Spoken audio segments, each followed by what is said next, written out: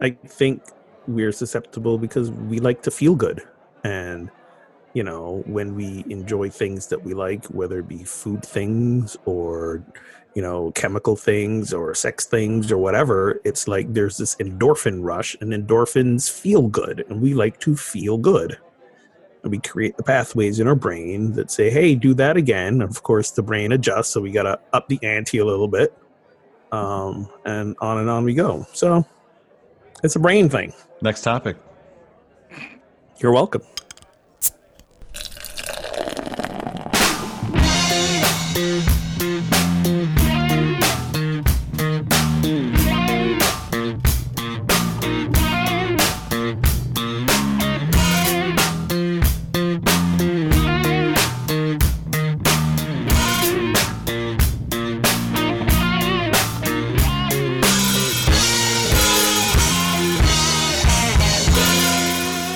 Welcome to episode 114 of Pub Theology Live, a weekly conversation on life and faith over a craft brewed pint, a fine wine, or whatever happens to be in your glass. You can catch new episodes weekly as the Reverends Shannon Meacham, Ogun Holder, and yours truly, Brian Burkhoff, address and engage what's happening through a theological lens, usually with a good brew in hand. Speaking of good brews, wait, hang on. I'm rusty. We took a couple weeks off. Sorry. Nails it. You were good. Me, just shake the rust off. Shake it off. Shake it off. All right. So, speaking of good brews and showing some love for us, please, we invite you to become a supporter on Patreon. There's a lot of different levels that you can get in on to help support us, keep the show rolling, cover some expenses. Past the initial level, you also have access to some extended interviews. We got a couple up right now. So please become a sponsor. I'm trying to check to see if we have any new ones that came in over the holidays. Well, why you looked that up? 2 weeks to prepare for the show? We only had 2 weeks to prepare. We weren't really doing anything else, those three pastors in those several weeks off. We do nothing around the holidays. We don't really do much around the holidays. No, not at all. It appears that we are still holding consistent with our thwarts, Derek, Joe, Julie, Paula, and Sean. Thank you very much. You could be the first Patreon of 2019. Ooh. There you go. You could be the first one. So you can join our conversation on Twitter, Facebook, and Instagram using the hashtag PTLive. Follow at Pub Theology on those platforms. Check out video clips from the show on IGTV. Watch us on YouTube. We're just everywhere. You can also call us and leave us a voicemail, 980-PT-LIVE-0 or 980-785-4830, or email us at info@pubtheology.com. Any word out there for us would be much appreciated. Indeed. Well, today we discuss why are humans so susceptible to addictions. So it's at least a 3-beer episode. That wasn't appropriate. Also, are churches or religious institutions helpful in guiding people to find a healthy way to manage or be freed from addiction? And could there be such a thing as a positive addiction? Is addiction, we tend to think of addiction as a negative connotation. Are there some things we could be addicted to that are good for us or healthy? We will discuss. So welcome back, friends. Happy New Year. And what are we drinking today? I got a story around my beer. I'm drinking a Hefeweizen from Weihenstephaner. I can't speak German. What does that say? Braupacht. It is a collaboration between Weihenstephaner and Sierra Nevada. Anyways, I get home from work today, open my fridge, and realize there's no beer. Now, this could be anybody's fault, and by anybody's, I mean mine. And I think we were out, so I ran down to the corner store to get beer, and I noticed this in the cooler. It's a pint bottle, and all the other pint bottles are, priced what pint bottles usually are, and this one was priced $1.99. So I'm thinking, this is a mislabel. Mm-hmm. So, but it looks like a beer I've never had. I want to try it. So I bring it up to the register, and I say to the dude, hey, just want to bring to your attention, this is mislabeled and the thing is 190. He goes, no, it's not mislabeled. That's the right price. And I was like, duh. He goes, it's one of those like distributor specials or something. So they send us a bunch and they're $199. He says, would you like to buy it? I said, no, I'm going to buy all 4 that you got. All of them. I'm going to buy every beer that you have of them. Hold that thought. So if you're doing the math, that's 4 pints of beer for under $10. This better be good because I got 4 of them. Sweet. Boom. Let us know. Well, if you don't like it, we can pass it around. There you go. So we got a few really good fun beers. We got the Game of Thrones series for Christmas. And my game. One today. But maybe I'll drink one on the show soon. I'm drinking actually our 100th anniversary show or our 100th show beer. I'm drinking Mr. Trash Wheel's Lost Python Ale. Woo! I don't know if you all remember. Mr. I do Trash remember. Wheels. Never forget. It's my favorite reading of a beer, so I have to read it. Mr. Trash Wheel is sustainably powered, garbage guzzling engineer marvel. He's eaten hundreds of tons of trash of Baltimore's inner harbor and once ate a friendly but disoriented python. Lost Python Ale is a tribute to the unexpected friends who can wiggle their way into our hearts when we filter through the garbage life sends us. Oh, So, Happy New Year, everyone. beautiful. Awesome. Well, I am drinking a Mango Gold Tart Wheat Ale from the Mitten Brewing Company. Not had this before. Let's see. A mango tart ale. A sessionable wheat ale with tart and sweet mango flavors that taste like summer. It's not just a beer, it's a season. Well, it is unseasonably warm for January, so maybe it's okay. That sounds delicious, Brian. Sounds like something right up my alley. I was going to say, why are you drinking? I expect Ogun to give me beer suggestions. I don't know. He's expecting. Because it wasn't on sale for $1.99 at my store today. It wasn't on sale for $1.99. Cheers. Nicely done. Cheers, everyone. Cheers. So this is nice. It's got a nice little teeny wincy little hoppy aftertaste, which I'm not a hoppy beer fan, but it's just enough for me. So it's got a nice little bite to it. Look at that golden color. I mean, good God, look at this thing. Yeah. Look at that. Ooh, we're competing on the steal. golden. Yeah. Cheers to everyone All on of your us. podcast that cannot see our colored beers. I do forget this is an audio show sometimes. Sure. Things are for those only listening, things are looking golden.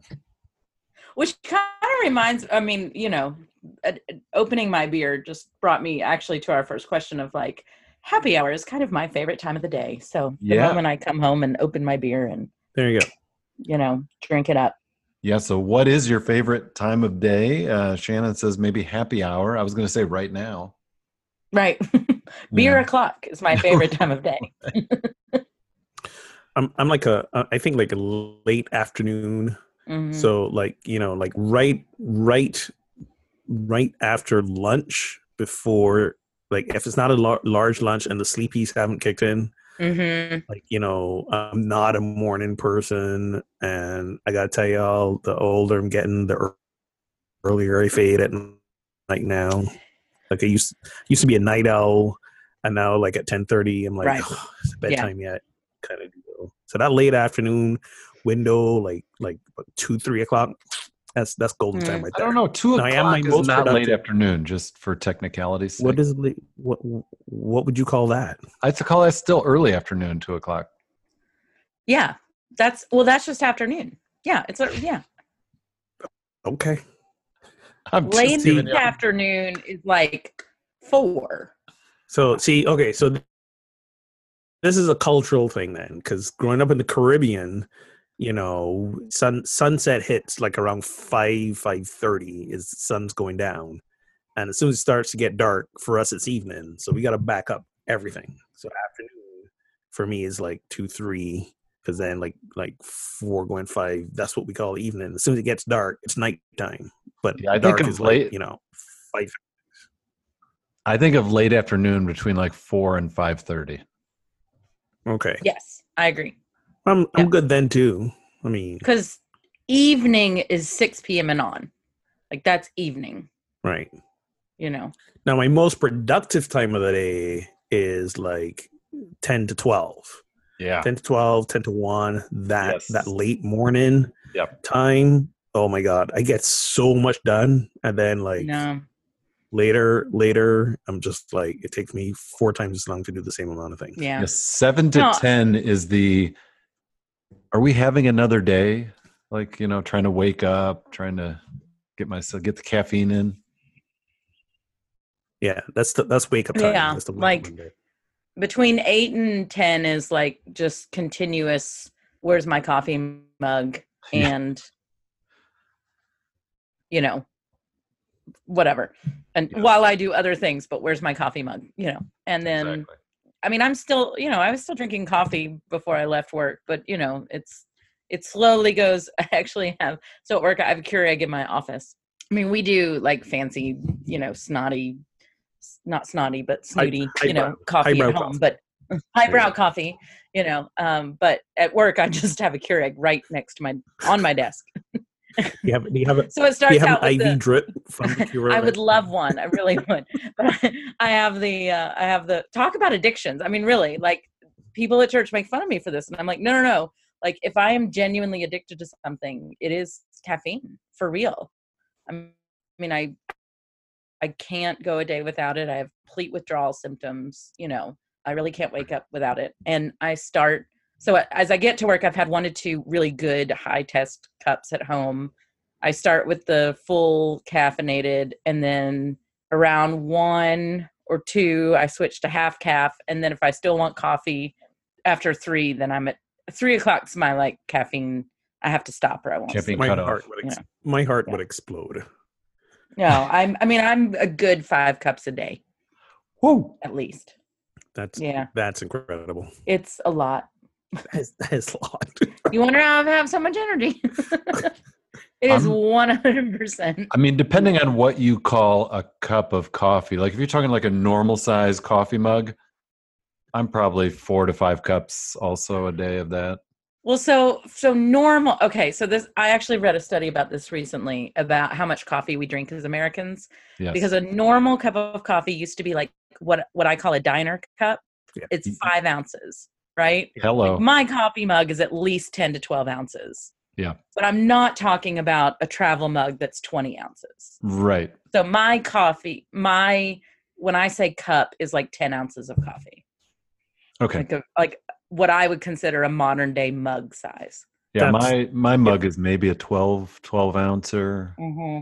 Yeah, but 5 of those is still a lot.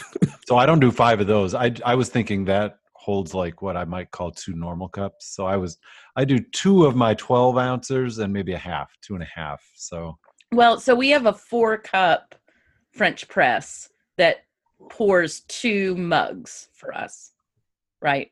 So mm-hmm. So it's what they would consider a 4-cup that we turn. So yes, you're right that's 2. But at work, it really is like 8 ounces because it's the Keurig. So it's like 8 ounces of coffee. Right. Nice. So it's, when I say 5, like I had 3 Keurig cups today and I only had 1 at home. So it's maybe not as much as I'm saying it is, but I drink a lot of coffee. I have started drinking a coffee alternative because as a middle-aged guy with high blood pressure, my cardiologist has said, you don't need caffeine because your heart literally would explode. So my alternative I started trying is something called mud water.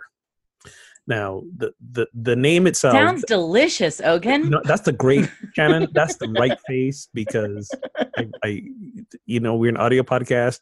Go see it just for the face that she made because that was kind of the face I made when I first tasted it. When people are like, I'm drinking coconut water. I'm like, appropriately named, but it's got good stuff in it. We got cacao, we got chai, we got turmeric, cinnamon, some good stuff in it. Is there any chicory in it? No. That's where you're missing out. I don't know. Cinnamon. We got some other stuff. Are you just drinking tea then? Pretty much in a lot of ways, but not really. Here's what has made it drinkable for me. You ready for this? And I recommend this to coffee drinkers as well. Almond a little milk? honey and a little butter. Ooh, yeah, money. Yes. Try butter I in your can't coffee. do the butter in the coffee. Oh my god, so it. good. You know what I've been doing is a little coconut oil in the coffee, Really? like a bulletproof style coffee. But do you sweeten it normally anyway? I put a little half and half, or over the holidays, we had some extra heavy whipping cream sitting around. Oh. I just want to say, you put heavy whipping cream in your coffee, and you are in a good place. I was putting eggnog when I Eggnog. when I went to visit in Sarah's family over the holidays. They're big coffee drinkers, and peer pressure, and I didn't want to feel left out. I wanted to be loved and accepted. So I was doing some coffee as well, and they had eggnog, so lots of eggnog went in the coffee, and that did it. But butter, man, I used to think that was weird too. It's really good. It's good. I haven't tried it. I'll fully admit that I haven't had it. I fully acknowledge that and admit that, but I kind of don't want to. It's one of those, like, I don't want to like it, so I'm not going to try it. I think I would like it, so that is a problem. Right. So that's why I'm like, I know I would love it, so I'm not going to do it. Well, I'm going to challenge you guys, at least one cup between now and the next show. All right. Yeah. Put like a table. Start with half a tablespoon. Are you trying to kill me faster? Is that what's happening?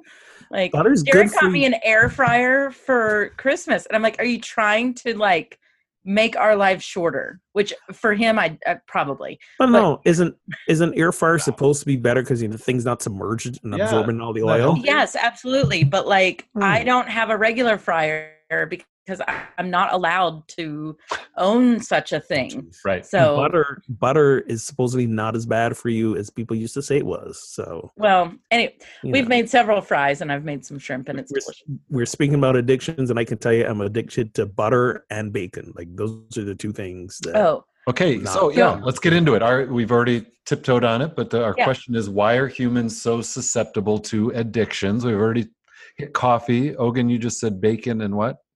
Butter. Yeah. Butter. And to be fair, we're using the word addiction tongue in cheek, at least for me in the bacon and butter. Say, yeah. You guys in the coffee, maybe it's a real thing. I don't know, but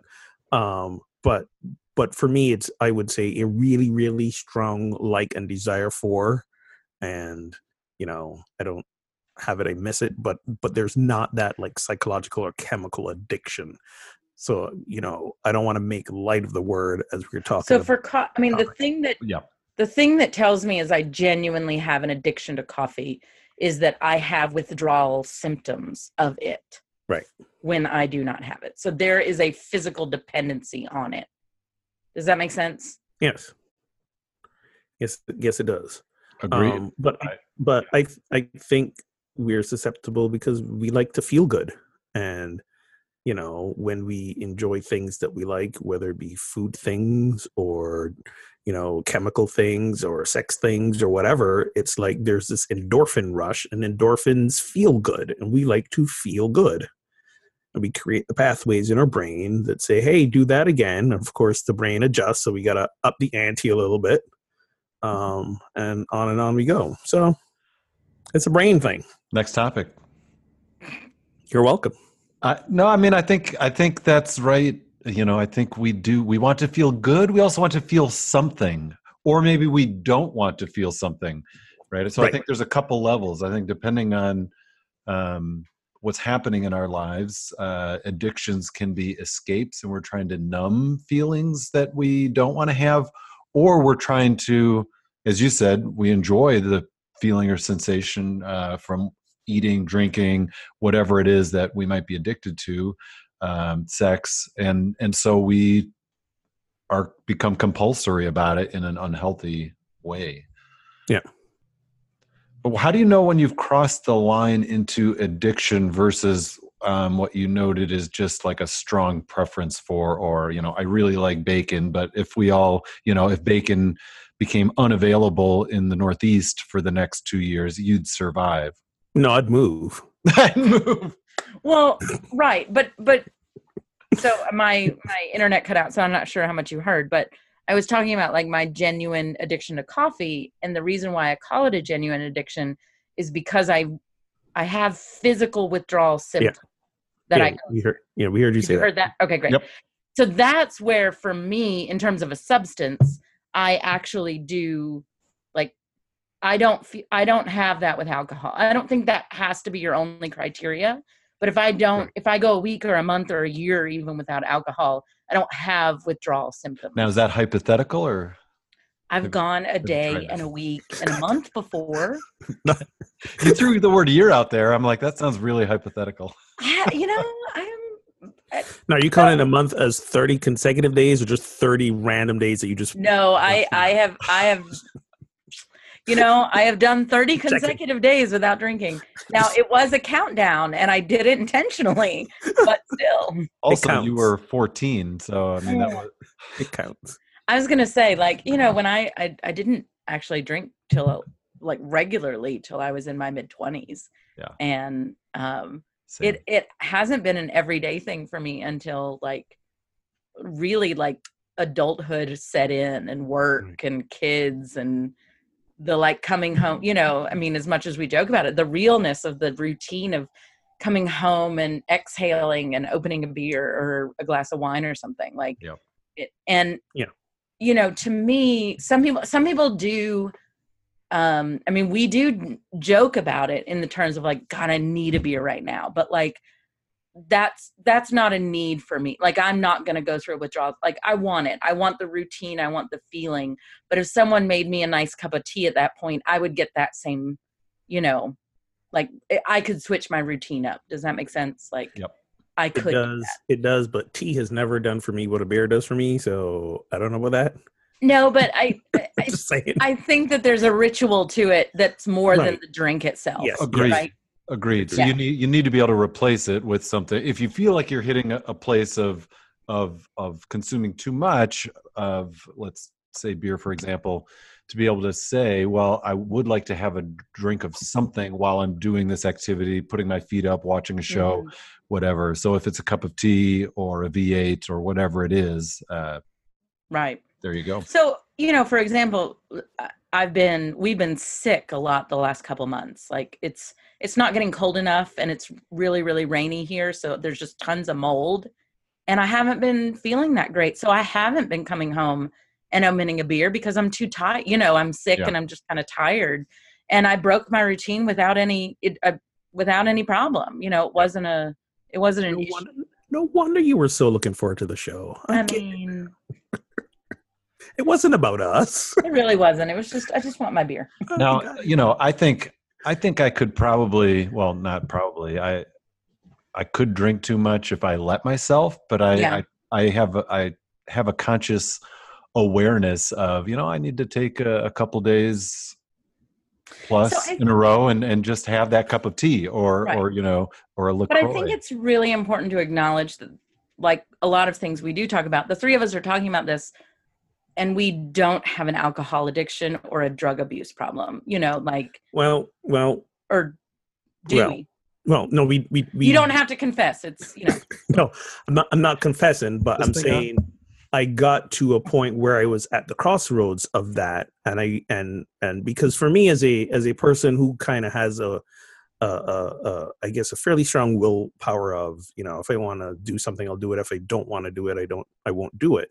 Yeah. But part of how I started to really cope with my grief, the few months leading up to Jennifer's passing, and then maybe most of the year afterwards, there was a lot of alcohol consumption. Yeah. And I remember the day when something had come up. I don't remember what it was, but I realized I wasn't going to be able to have a beer, and I didn't think much of it. But then I remember like 9-10 o'clock that night, I felt like I needed to injure somebody. I needed to go out. If I didn't get a drink right now, I was gonna lose my mind. It was bad. Wow. And when that happened, all of a sudden, there's a light that went off. I was like, oh, this is how it happens. This is how you get to that point. And if I'd gone out, I don't know what would have happened if I'd gone out and gotten a few drinks, because I probably then would have done the same thing the next night and the next night and the next night. So I was at that crossroad point. And for me, to go back to something Brian said earlier, for me, the drinking was about numbing the pain, Yep. trying to not feel the intensity of emotions. And it was weird because at the same time, I was very 100% aware that the only way to handle the grief I was feeling was to feel it and let it do its thing with me, whatever it was.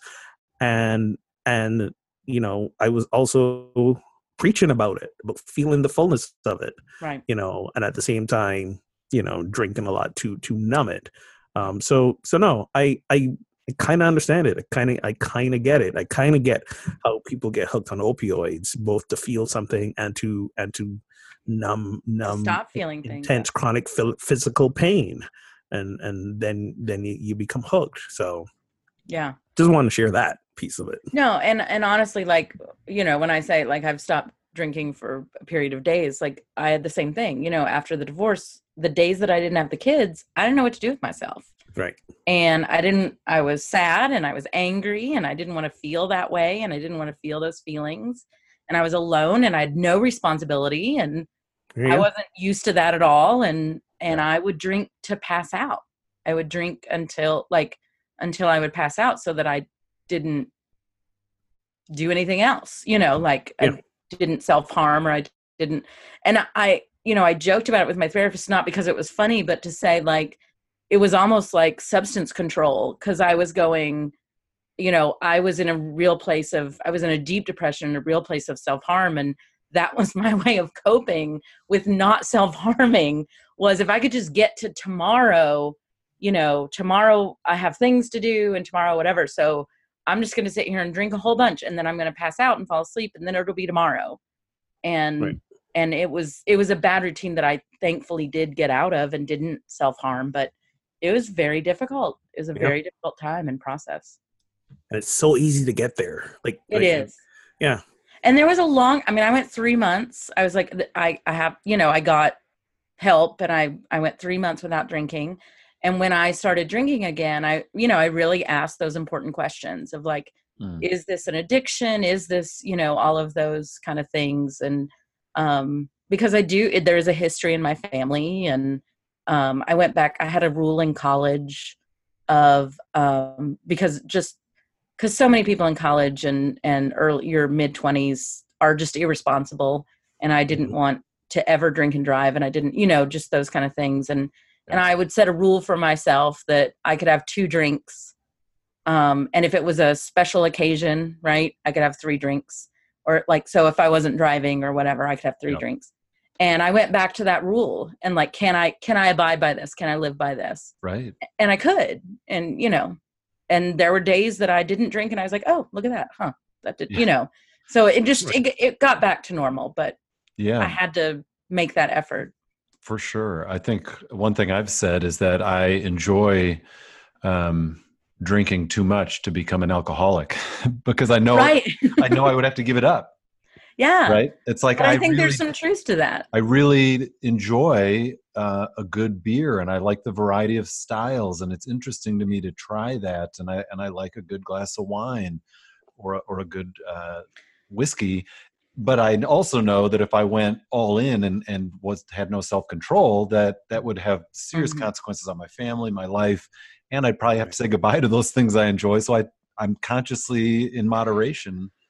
But that's where I just want to be careful to say a real substance abuse problem, right, isn't just losing self-control, right?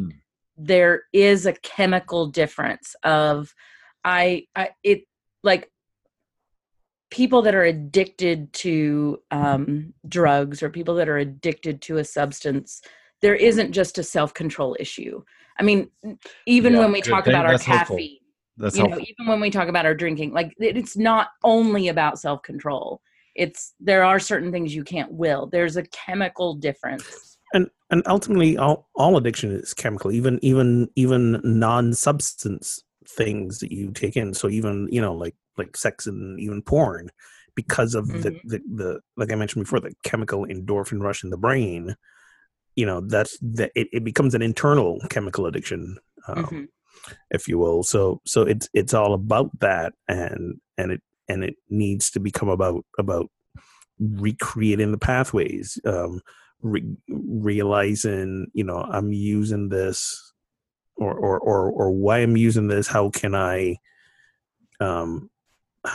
I substitute it with something else? So for me, it was about, okay, great. I'm not great, but the realization, hey, this is me trying to avoid my grief. Right. What and am I I actually afraid need to of? feel this. Right. And part of it was me not being ready to face it. Part of it was about knowing that if I faced it, or not if I faced it, when I faced it, I still got to get up, go to work, provide for my daughter. And I didn't trust that there wasn't going to be like this just like massive breakdown. So let me, avoid it for a little bit. Right. And get life established, because the true grief work didn't happen until a year later.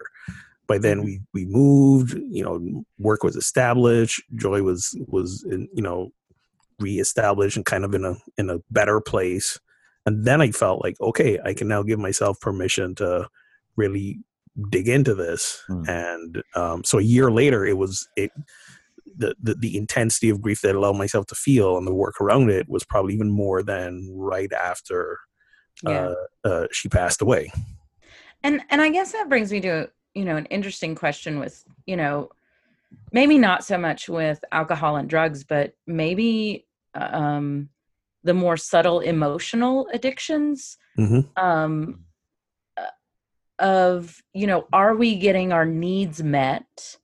So like a porn addiction, right? Like, and this is not a blaming a man or a woman in a relationship or a partner in a relationship, but like, I kind of feel like, if our needs are getting met in a way that is satisfying to us, then that the need to get that from outside lessens. Or, if I drink to numb, my needs aren't getting met because I'm not feeling the thing I need to feel. Or people that are addicted to drama, like, is it because they thrive in drama and their need to be needed? We see that all the time in the church. People create problems because they're really good in a crisis. Right. And they need to be needed. Yeah. And so their need to be needed isn't getting met. And so they create the thing that they're, and again, I don't want to make that too, like that's a substance abuse issue, but you talk about the general addiction of us. We need these things. And I often wonder, well, if we're really able to be in that healthy place where our needs are getting met or we're able to see them, we cannot make those patterns happen. Sounds good on paper. Well, sure. But you're right. Unmet needs, unmet needs are we go to fill the void of the unmet need, and sometimes we do it with things that then we become addicted to. I don't necessarily. I'll go to them and say I don't think anyone sets out with the intention to be addicted to anything. They set out with the intention to fill a void, to meet an unmet need, as we've been saying, to feel good, and then we become hooked. So what got us to that place in the first place? And to deal, and then it becomes two separate issues. Addressing the original unmet need, whatever it is, and then.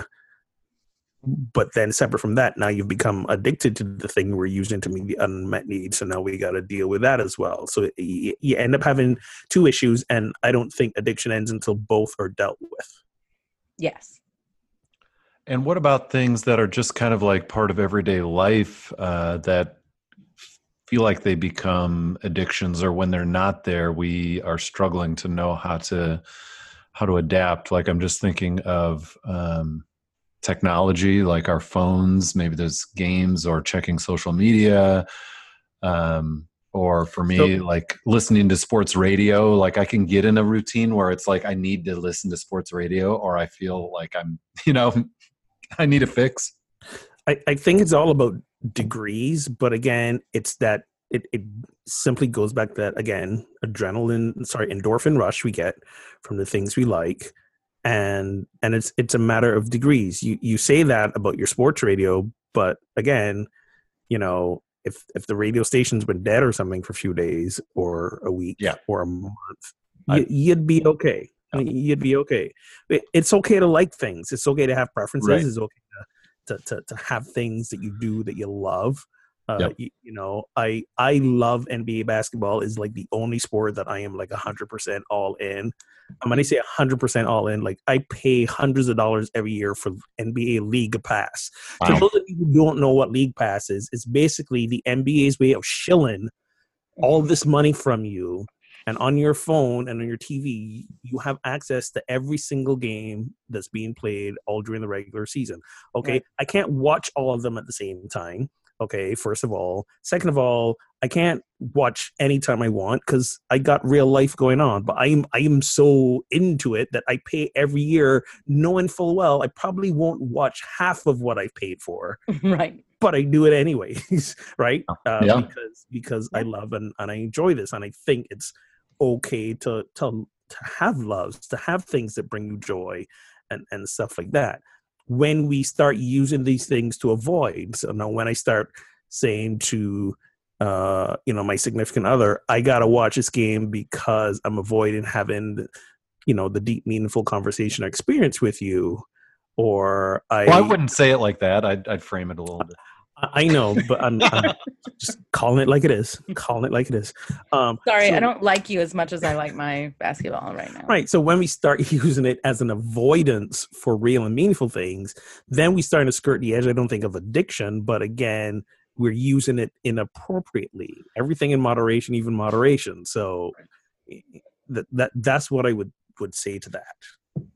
Yeah, I think, so we gave up football last year, and we are a house that loves football. Right. And we really, and I wouldn't categorize this an addiction as much as I would, kind of giving up things that give you life kind of, but it made us reflect on what it was that we truly did love about it. Right. Like so even, and I'll say this, like when I gave up alcohol for a long time, I did 3 months because that's what they say it takes if you really are addicted, for it to truly leave your system, and so that's why I did 3 months. But when I went back, it was that reflection of like, okay, what do I miss about this? What is it that I like? Did I actually like the feeling of being drunk, which I actually don't like very much, the actual really drunk feeling. But again, that ritual I missed, the socialization I missed, I guess what some people would call buzz, but for me, I'm a high anxiety person, and it takes that edge off a little bit. Like I do like that feeling. I'm not going to lie about that. I don't think that actually makes me an addict. Some people would say it does, just because I like that feeling. I don't have to have it all the time. But it's nice to let go for a little while and have that glass of wine or drink or, whatever. But, and I'll be honest, every once in a while, Derek and I went to see the Roots a couple weeks ago. I had a lot of drinks. I got pretty drunk. I had a great time. Right. I did. I had a great time. Right. And it was over hours and hours and hours, and, great music. And I was with my husband, and we were walking everywhere, and we had a hotel, and, it's just one of those, like, it's okay to let go every once in a while. Yeah. But I don't have that chemical imbalance that tells me I need to do that every day or I won't survive, or that you can't stop yourself if you say, I don't want to. Because I really do come to a point where I'm like, I've had enough. Like even on those nights, I am like, right. Do you want one more? It's last call. I'm like, I really don't. I am done because I want to remember this. I don't want to black out. Thank you very much. I want to know what's going on. And I don't have control. Like I want to be in control all the time issues, but I don't want to black out and not know what happened, how I got home. Like, I don't think that's not my desire. So, in your experience, either of you, do you think that the church can be, or other religious institution, synagogue, mosque, etc., are they very good at helping people in this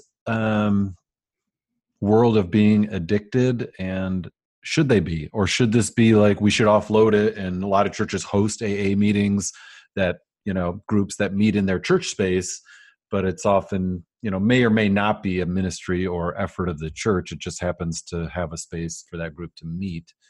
Are we better off letting others handle that? What do you think? I think when it comes to addiction, it becomes a whole person experience, mind, body, and soul. And I think one of the things that the churches address and spiritual institutions address is the soul/spirit element of it. And again, I'm not referring to just the God centrism of it, but the idea of our true authentic self and getting in touch with that. I think that's the power of spiritual community as well. And to be more direct, one of the things that people often tend to numb with their addictions is loneliness, right? They don't. So community is good. It's good for that. For sure. The idea of being empowered with some other skills beyond the mental or the physical to say, I can tap into this to help me be more decisive about what I take into my body or use to numb my pain, or to teach us that, the pain that you're feeling and feeling it and processing it and moving through it. So I think I do think they're side by side with, groups like AA and stuff like that. I think you're being very generous to the church. And I guess I want to talk about the church in general, maybe not our more progressive leaning churches. Well, yes, you're absolutely right. I'm speaking from my own experience of the churches I've been, around. I think the church is extremely, we do not handle this well in terms of we condemn, we call it a demon and it's tempted by the devil. And we get into this, you need to have more self-control. Yeah.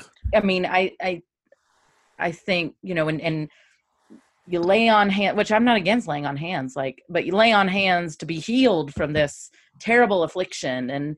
And yeah, you need to be healed from that terrible affliction, but it comes through hard work and so religion makes rules just don't drink at all because it's of the devil and don't do anything at all. Anyway.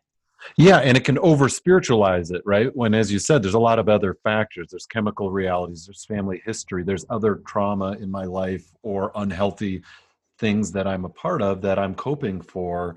And hey, let's look at the whole picture and not just say, hey, Satan's here, so we're gonna, as you said, we're gonna pray about it. There may be a spiritual component that's very real, but it's way too easy to just sort of offload it onto a mythological dark. But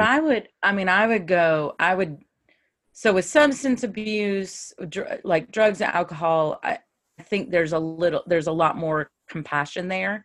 I think when we get into sexual addiction stuff, the church is not there. We are so not there at all. Yeah. And we have such a hang up about sex anyway, that I can't see it on the horizon even. Right. I can't see anything but this.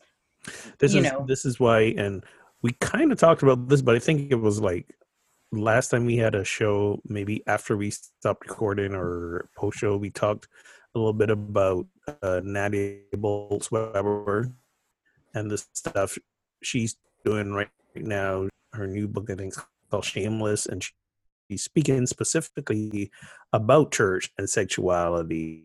She came out and created about, pornography in and of itself, not a bad thing. Like anything else, is how we use it. It's about how we consume it. It's about who is participating. Had a lot of things to say around that, and I was very grateful for that. Statins and a lot of memory issues. Elaine Pagels, who wrote the Gnostic Gospels, right? So her latest book is actually a memoir. It's the first time she's written a memoir, and she's talking about the among other things, the death of her very young son early on, the death of her husband, and stuff like that.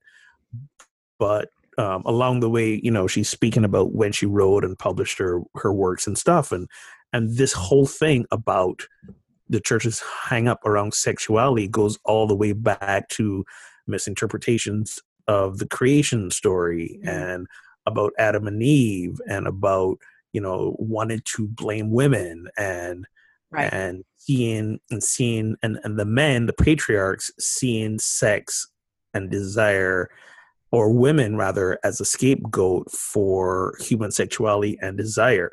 If the women weren't around, we wouldn't feel the way we feel, and therefore commit the sins that we commit. It's the women's fault, and therefore sex is a bad thing. Right. It should only, If be women would for just stop wearing those damn yoga pants, then I could keep it Right. fine, Exactly. I think the antidote for that is the men to wear the yoga pants, so women can get, a little bit aroused. In Sweatpants do it for me, baby. I'm just telling you. To each their own. But no, but so as many strides as maybe in the progressive church, or even in the middle of the road churches that we've made about sexual orientation, which aren't, we're still not able to talk about.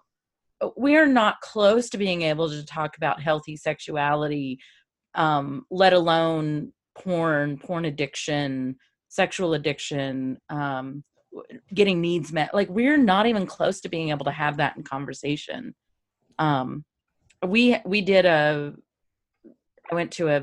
I'm on the seminary alum board for Louisville Seminary, and this was the topic, kind of church and sex was the topic this year. Mm-hmm. And one of the ministers brought up that in Houston, he lives in Houston, they're trying to decide on a statute of whether or not to have these robotic brothels where you actually, the sex dolls. Sex dolls, right? You go in and you have sex and brothels with these sex dolls. And there are many there. So there's issues with that. And I was sitting there thinking, like, where is the church's place? Because if it's ethical issues on abuse of women, these brothels are actually a good thing, right? They don't exploit women. On the other hand, what they do is that these robots have been formed to do things the actual human female body cannot do. So a man could become addicted to the pleasure that you get from one of these dolls that a human being could never, ever give you. So once again, robots putting humans out of work. Right? So, so where's the line there? And I said this to a group of women at church, and they looked at me like I had three heads. and I don't think they were necessarily as appalled as just, I was trying to think through it just from an ethical standpoint. Yeah. Like, right. In terms of justice and ethics on the church, where should we be on this? And they're just like, did you just say those words? Right. Like, did you just say sex and did sex you just with say a robot? sex robots in church? Exactly. And I'm like, no, but this is real. This is really happening. Right. This is really not happening. Space This is Odyssey. Yeah, this is already happened. This has happened. This is happening. It's not science fiction anymore. It's science fact. Because go backwards a little bit in terms of porn. I mean, I know this thing isn't about porn, but like in terms of addiction, like you get these unrealistic expectations, say from 16-year-old boys that are watching this, or even girls that are watching it. Like, this is what it's supposed to be like. And we're already seeing the effects of that. It's kissing and oral sex. That's the next base now. And so porn's already having that impact on us. And the addiction is already taking place at 14, 15 years old. And so, even younger. And I think the church is just absent. And I don't even see how we can enter this conversation because we are so far behind. Indeed. Fair enough. Relatedly, that's why it's never good to introduce people to a good 12-year single malt scotch if you're trying to just get them to like whiskey, because they get expectations. Most whiskey can't perform at that level. And so. Or to give your 16-year-old son an iPhone X, for instance, Oh. I was waiting to see who the first one. Wow. Bring that up. Nice. Clink. Nailed it. Cheers for you on that one. So I do Just to move on, Brian, I do think there are healthy addictions. I've been talking a lot, but I actually do think there are healthy addictions. Yeah, so that's Like the next what? shift here. Gerald May was a psychiatrist. He wrote a book called Addiction and Grace that's been pretty widely circulated. Also a theologian. And he said, is there such a thing as a good attachment? We usually think of attachments as often a negative thing. And is there such a thing as a positive addiction? So when you say, Shannon, you think they are, give me an example, because I was struggling with this one. So I think, so one, anything can be abused, right? But if you, I think exercise, healthy eating, I think there are ways now that in terms of a healthy way, like I need exercise every day. The people that need to go in the gym every day to help make themselves feel the way that we talk about coming home from a happy hour and opening a beer, right? It's the endorphin rush. It's the good feeling. They make them feel powerful. I mean, I'm not talking about like OCD or eating disorder or, but I think that's a good, healthy, Yeah, but that doesn't sound like addiction. For me, the word addiction and abuse are almost synonymous. When you're an addict, you're abusing this thing and you're abusing yourself. And good things can be used in that way. Exercise, for example, they have people, again, who... Oh, absolutely.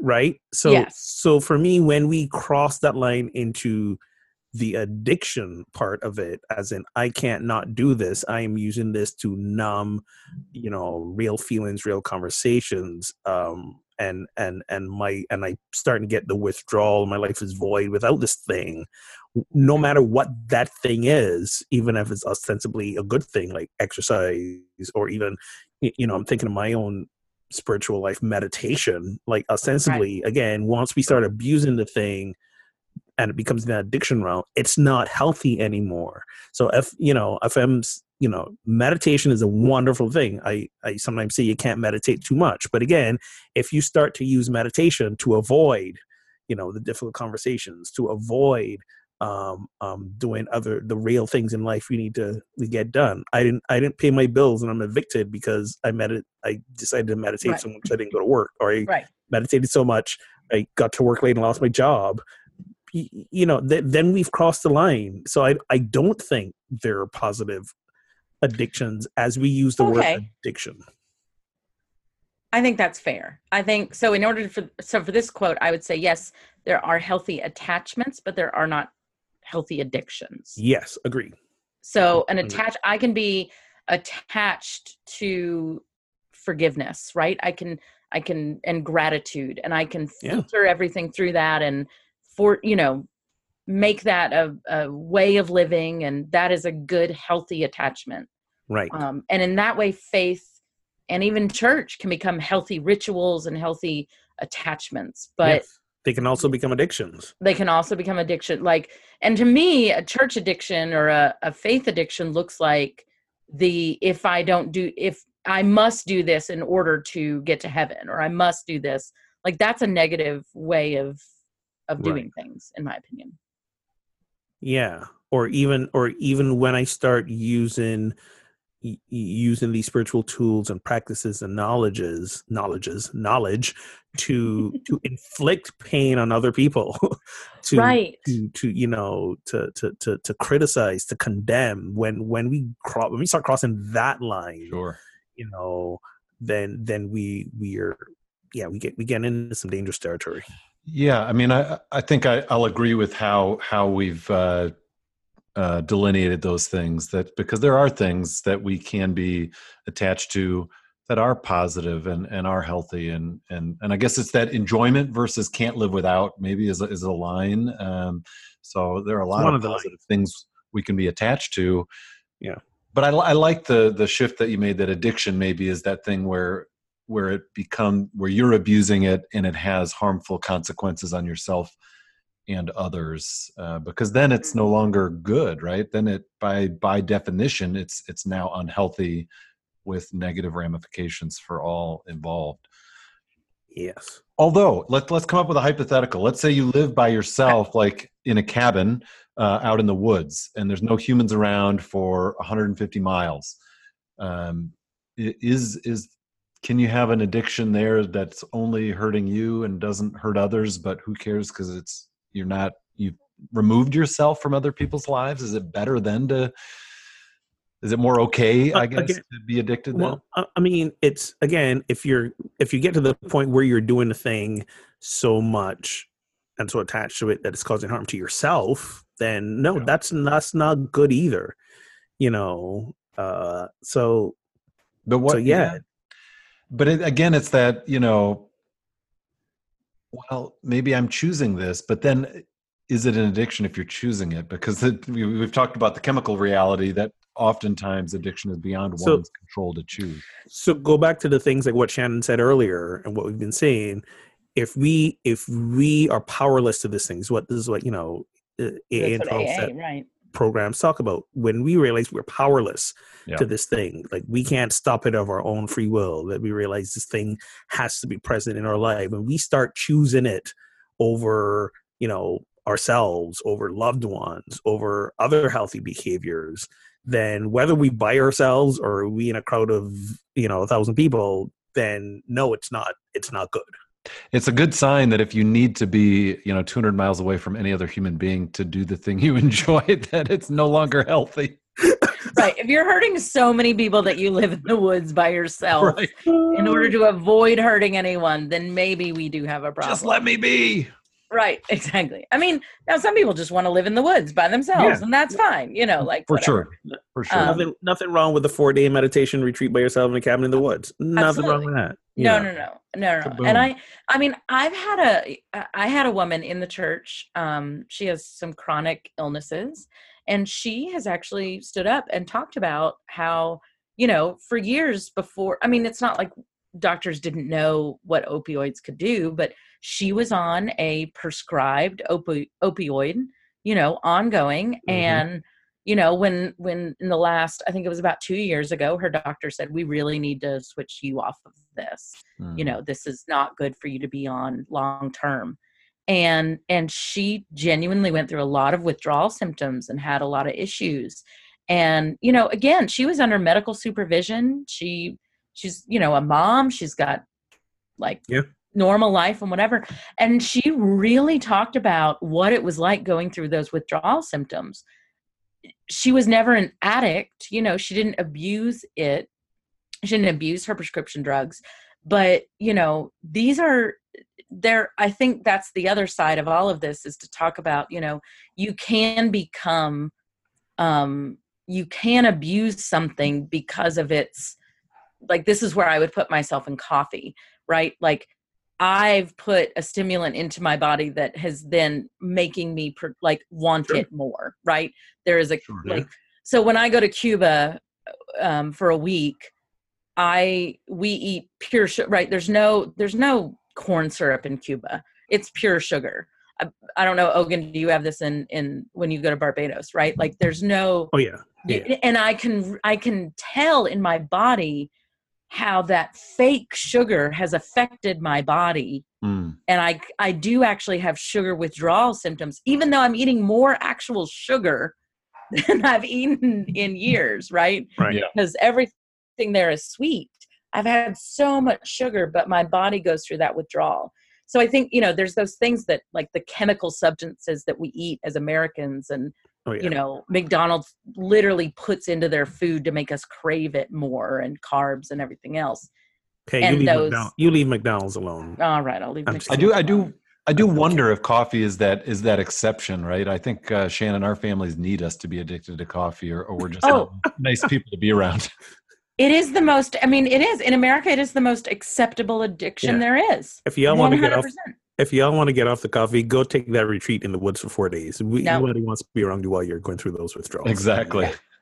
No, nobody wants to be around me. Though. But again, ostensibly coffee, a healthy thing, like the health benefits of coffee. There are health benefits. Well documented.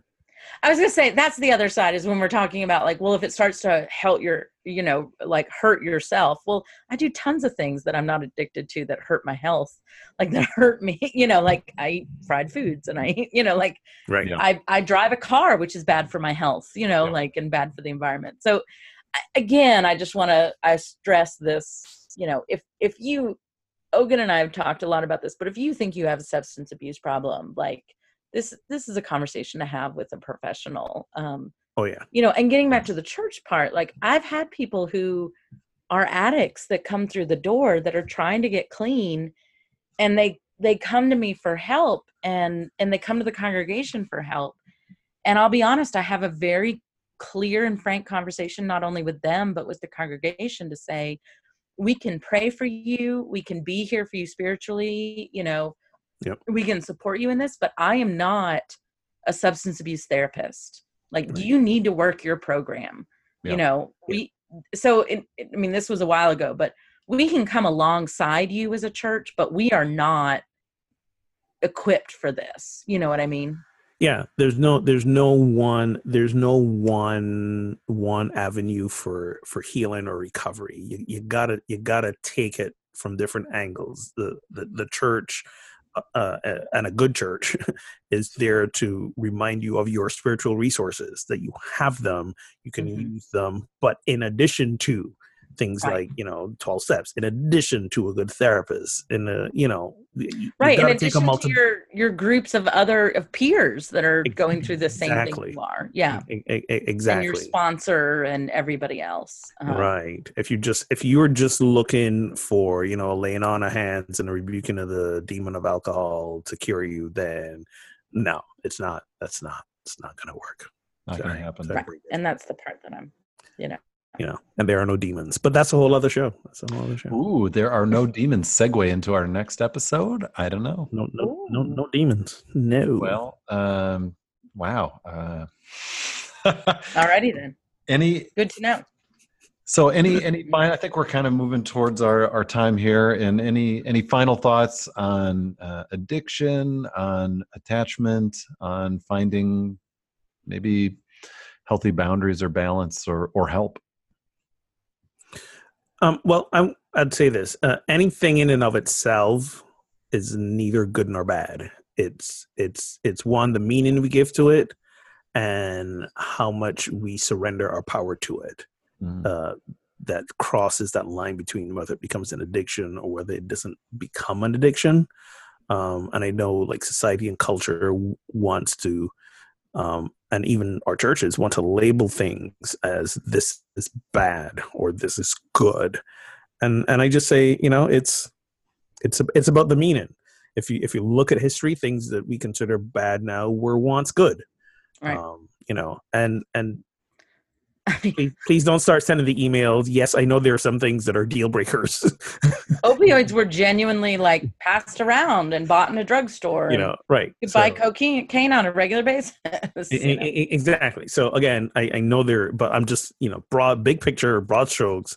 Don't tell a person drinking alcohol or sex or, these things, these are bad for you and these are sins. No, for me, the sin is when we surrender our power to them, and we surrender our higher power to them, and we let them overtake our lives. For me, that's the sin right there. My last word is just, so obviously, if you need to, there are NA meetings, AA meetings all around. There are Al-Anon meetings for people who are partnered or maybe grew up with. Yes, those are good. Those are really good. But if you need help right now, the Substance Abuse and Mental Health Services Administration is 1-800-662-4357. So give them a call if you need help. Excellent.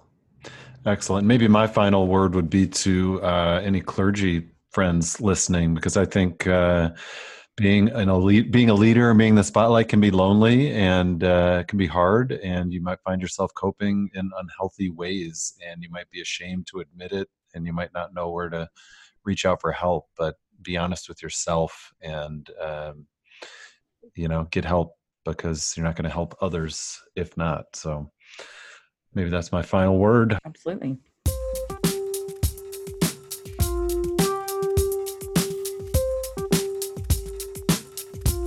So thank you, friends, for tuning in to Pub Theology Live. You can connect and spread the word on social media. post an episode to Facebook, retweet us, and of course you can listen anytime on SoundCloud, Stitcher, Google Play Music, or iTunes. You can rate us in any of those places. In fact, I was on iTunes earlier, and I think I saw we've gotten like 6 5-star or 4+, Nice. mostly 5-star reviews. So keep them coming. Let's keep those going.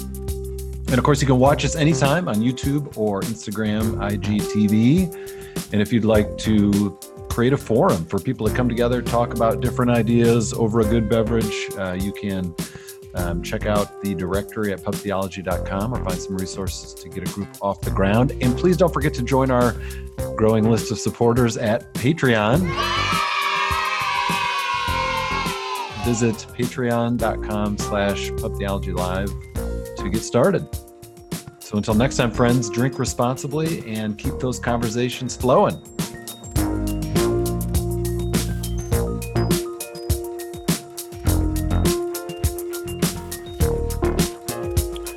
So the one thing we touched on just a little bit, the tech addiction, and social media addiction, and how, I don't know if you guys know this, but this is like now a classification in the latest like DSM-4 manual of disorders. It's like a legit thing now, and they are. I'm not surprised. I'm not either. They're like camps and retreat centers where people go for detox from their addictions and things, to the cell phone, the social media. It's a thing. I'll do like a screen-free weekend every few months or something.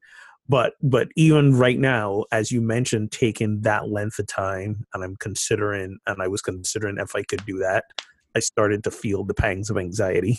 Right. Well, and that's the thing. What am I going to miss? So this is where the need's getting met. This is where, exactly. right. What am I going to miss? It's the fear of I don't want to be missing out. left out. Yes. Missing out. Yeah. And the validation. The validation is huge. Ooh, this should be our Let's next not- episode. We should call our Let's next not episode lie Fear about of the Missing Out. validation. Yeah. Yeah. Absolutely. Yeah, let's talk about that, because I those are genuinely the issues.